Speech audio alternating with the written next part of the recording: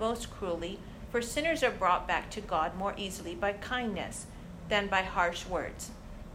Wherefore, he said, our Master Jesus Christ, whose word we have promised to observe, says that the whole need not a physician, but the sick, and that he came not to call the just, but the sinners to repentance. And for this reason he often sat down to meat with them.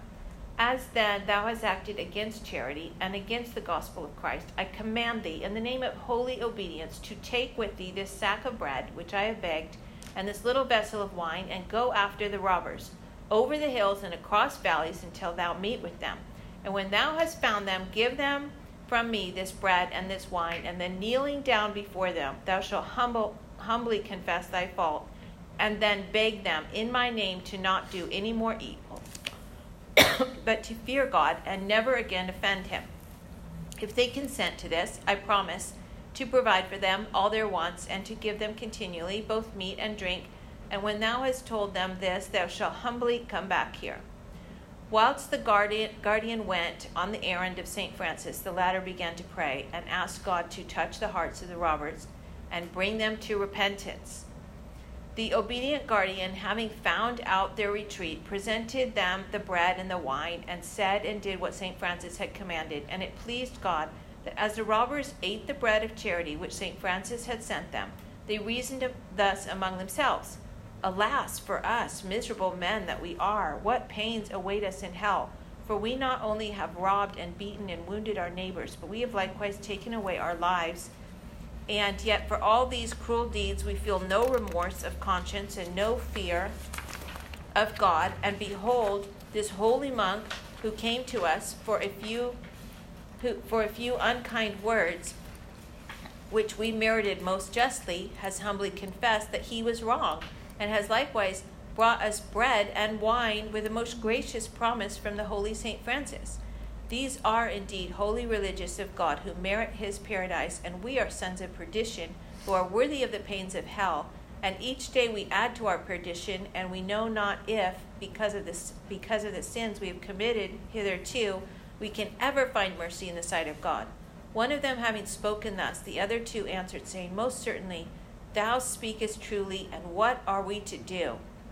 Let us go, said one to the others, to St. Francis, and if he gives us a hope that our sins may find mercy in the sight of God, we will do what he shall command us, to save our souls from the punishment of hell. This counsel pleased the others, and they agreed to go immediately to St. Francis. And having found him, they thus addressed him, Father, because of the multitude of our sins, we dare not look for mercy from God. But if thou hast a hope that he may have pity on us, we are ready to do what thou shalt order, and do penance for our sins with thee. Then St. Francis bade them to stay, and with much kindness and charity comforted them by giving them many proofs of the mercy of God, and promising them to ask the Lord to have pity on their sins. He told them that his mercy knows no bounds, and that were their sins without number, the mercy of God is even greater, according to the word of the gospel and the apostle St. Paul, who says, our blessed Lord came into the world to save sinners. The three robbers, on hearing the words, resolved to renounce the devil and his works, and St. Francis received them into the order, in which they did great penance. And then it goes on to tell kind of what happened to them and a vision that one of them had, etc. So good. Yeah. So where do you see the Sermon on the Mount? Well, in Sermon on the Mount, there's different places where Jesus says, you've heard it said, an eye for an eye, right? Or, like, this person did me wrong, I can get them back. Like, that's kind of what they were taught, but he's saying the opposite. And so, like, I think the brother Angel, he was kind of like still feeling, the eye for an eye, like he knew these guys were bad dudes. He's like, what are you guys doing here? Get out of here. He's like, gave them the harsh word. And then St. Francis was like, no, you got to turn the other cheek. The Lord came to save sinners. And so this is how you do it. You have to go so low. You have to go back and repent of your fault in front of them. And these are like murderers and robbers, And here the monk goes and gets down on his knees and does what St. Francis says, and he literally wins them to the Lord. So Sermon on the Mount is what won them. It was that humility and that going opposite. Great. Yeah. Exactly right. Yeah. Great. Cheryl, how about you? And by the way, we don't have to.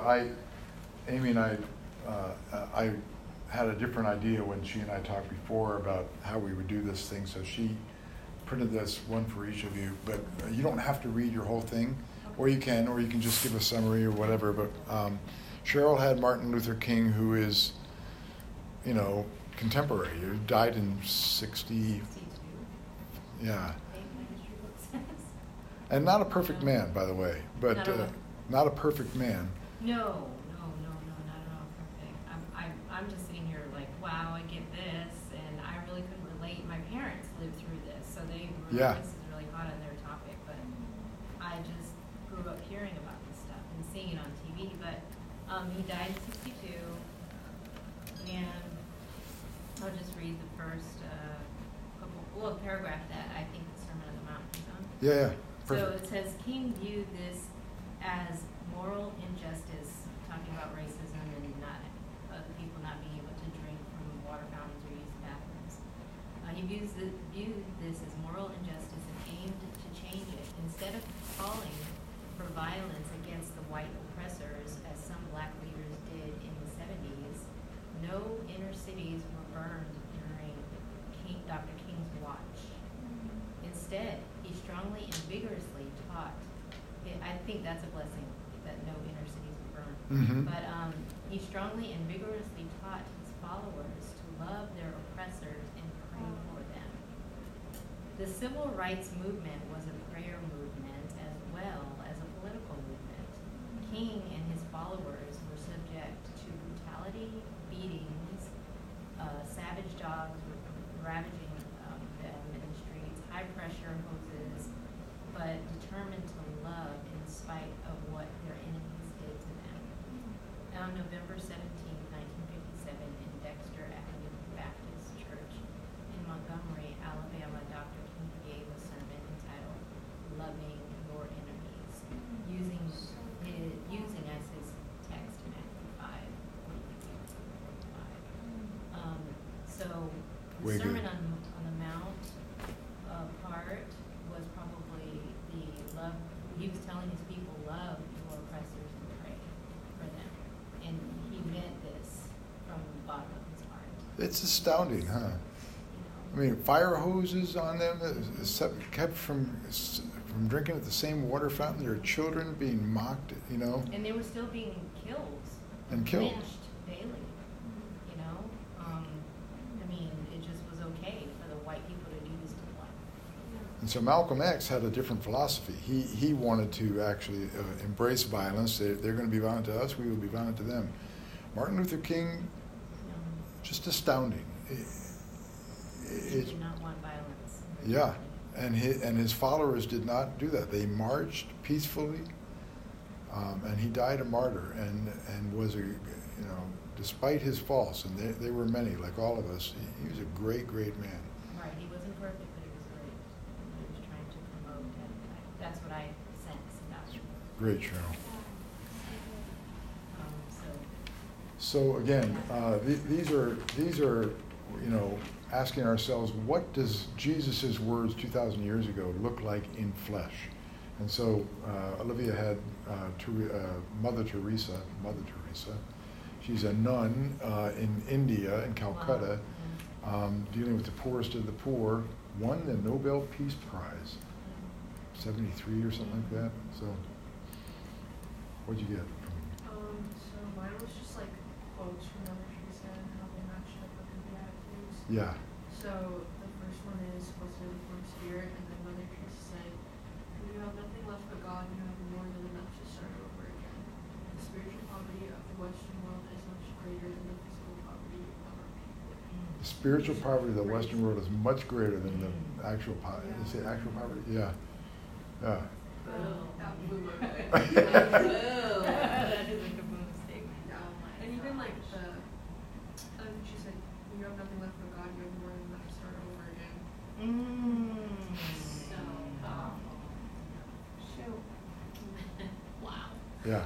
She lived, her life was, I mean, I haven't read anything specifically about her, but I know, like, she was very honest of how she struggled, even though, like, she did so much for the Lord. She was not like, her life wasn't, like, won the Nobel Peace Prize, but, like, she Yeah. struggled. Yeah. Like, her life was nothing that you look at as, like, anything glamorous, you know?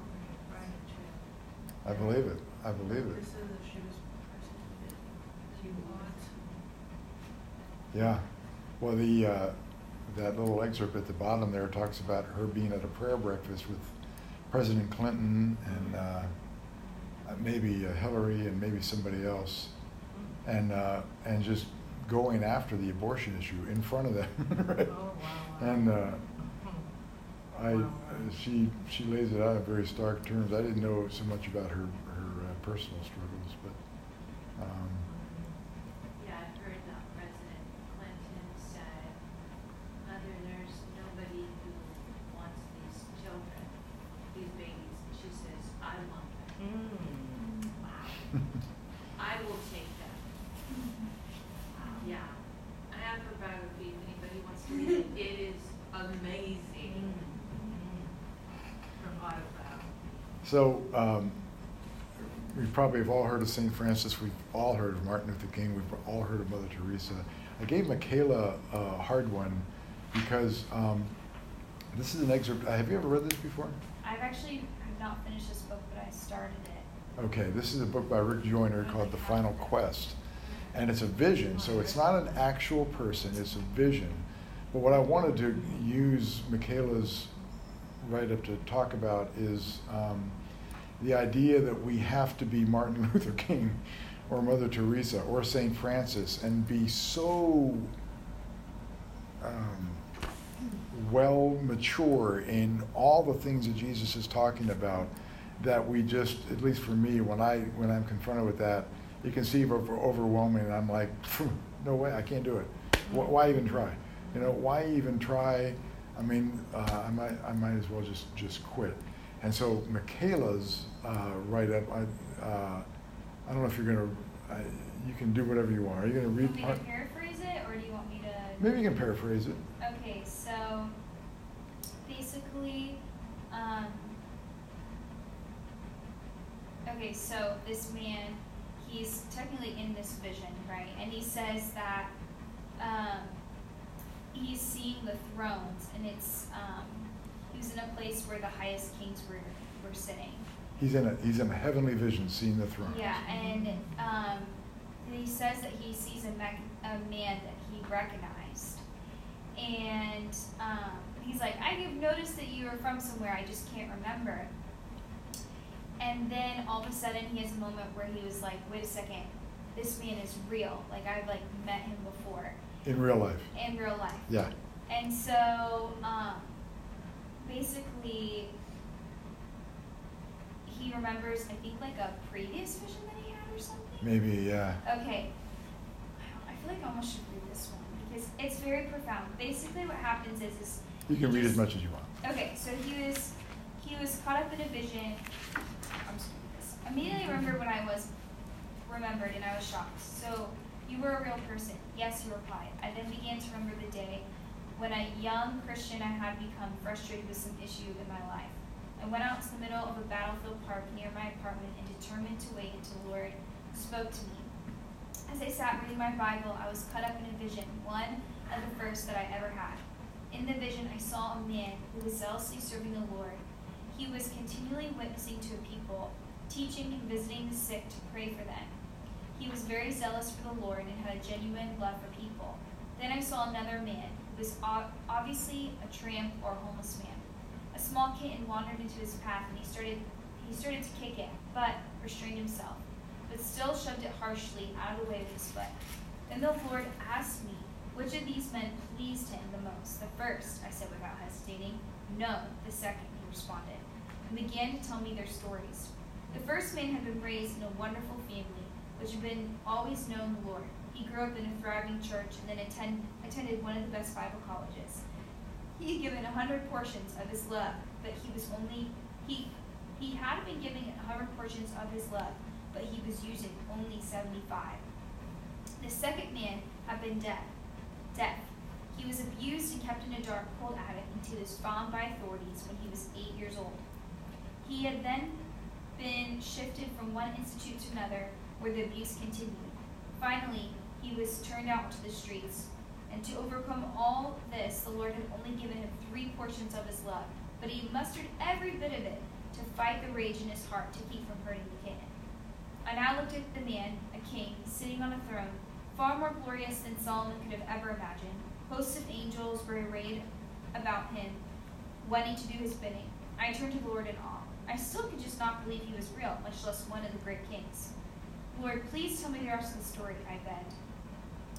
And so basically, I mean, I could keep on reading because it's really amazing, but he just keeps going into this man's story and how he made like something that you would think was so small and so mundane, but so glorifying unto the Lord. Exactly. And it's almost just like, you know, when he says, like, though who gives someone like a little glass of water gives it unto me. And so it's like this man was doing all these things, and I think he was standing on street corners to like pass out tracts. Like he would never like try to gain things from other people.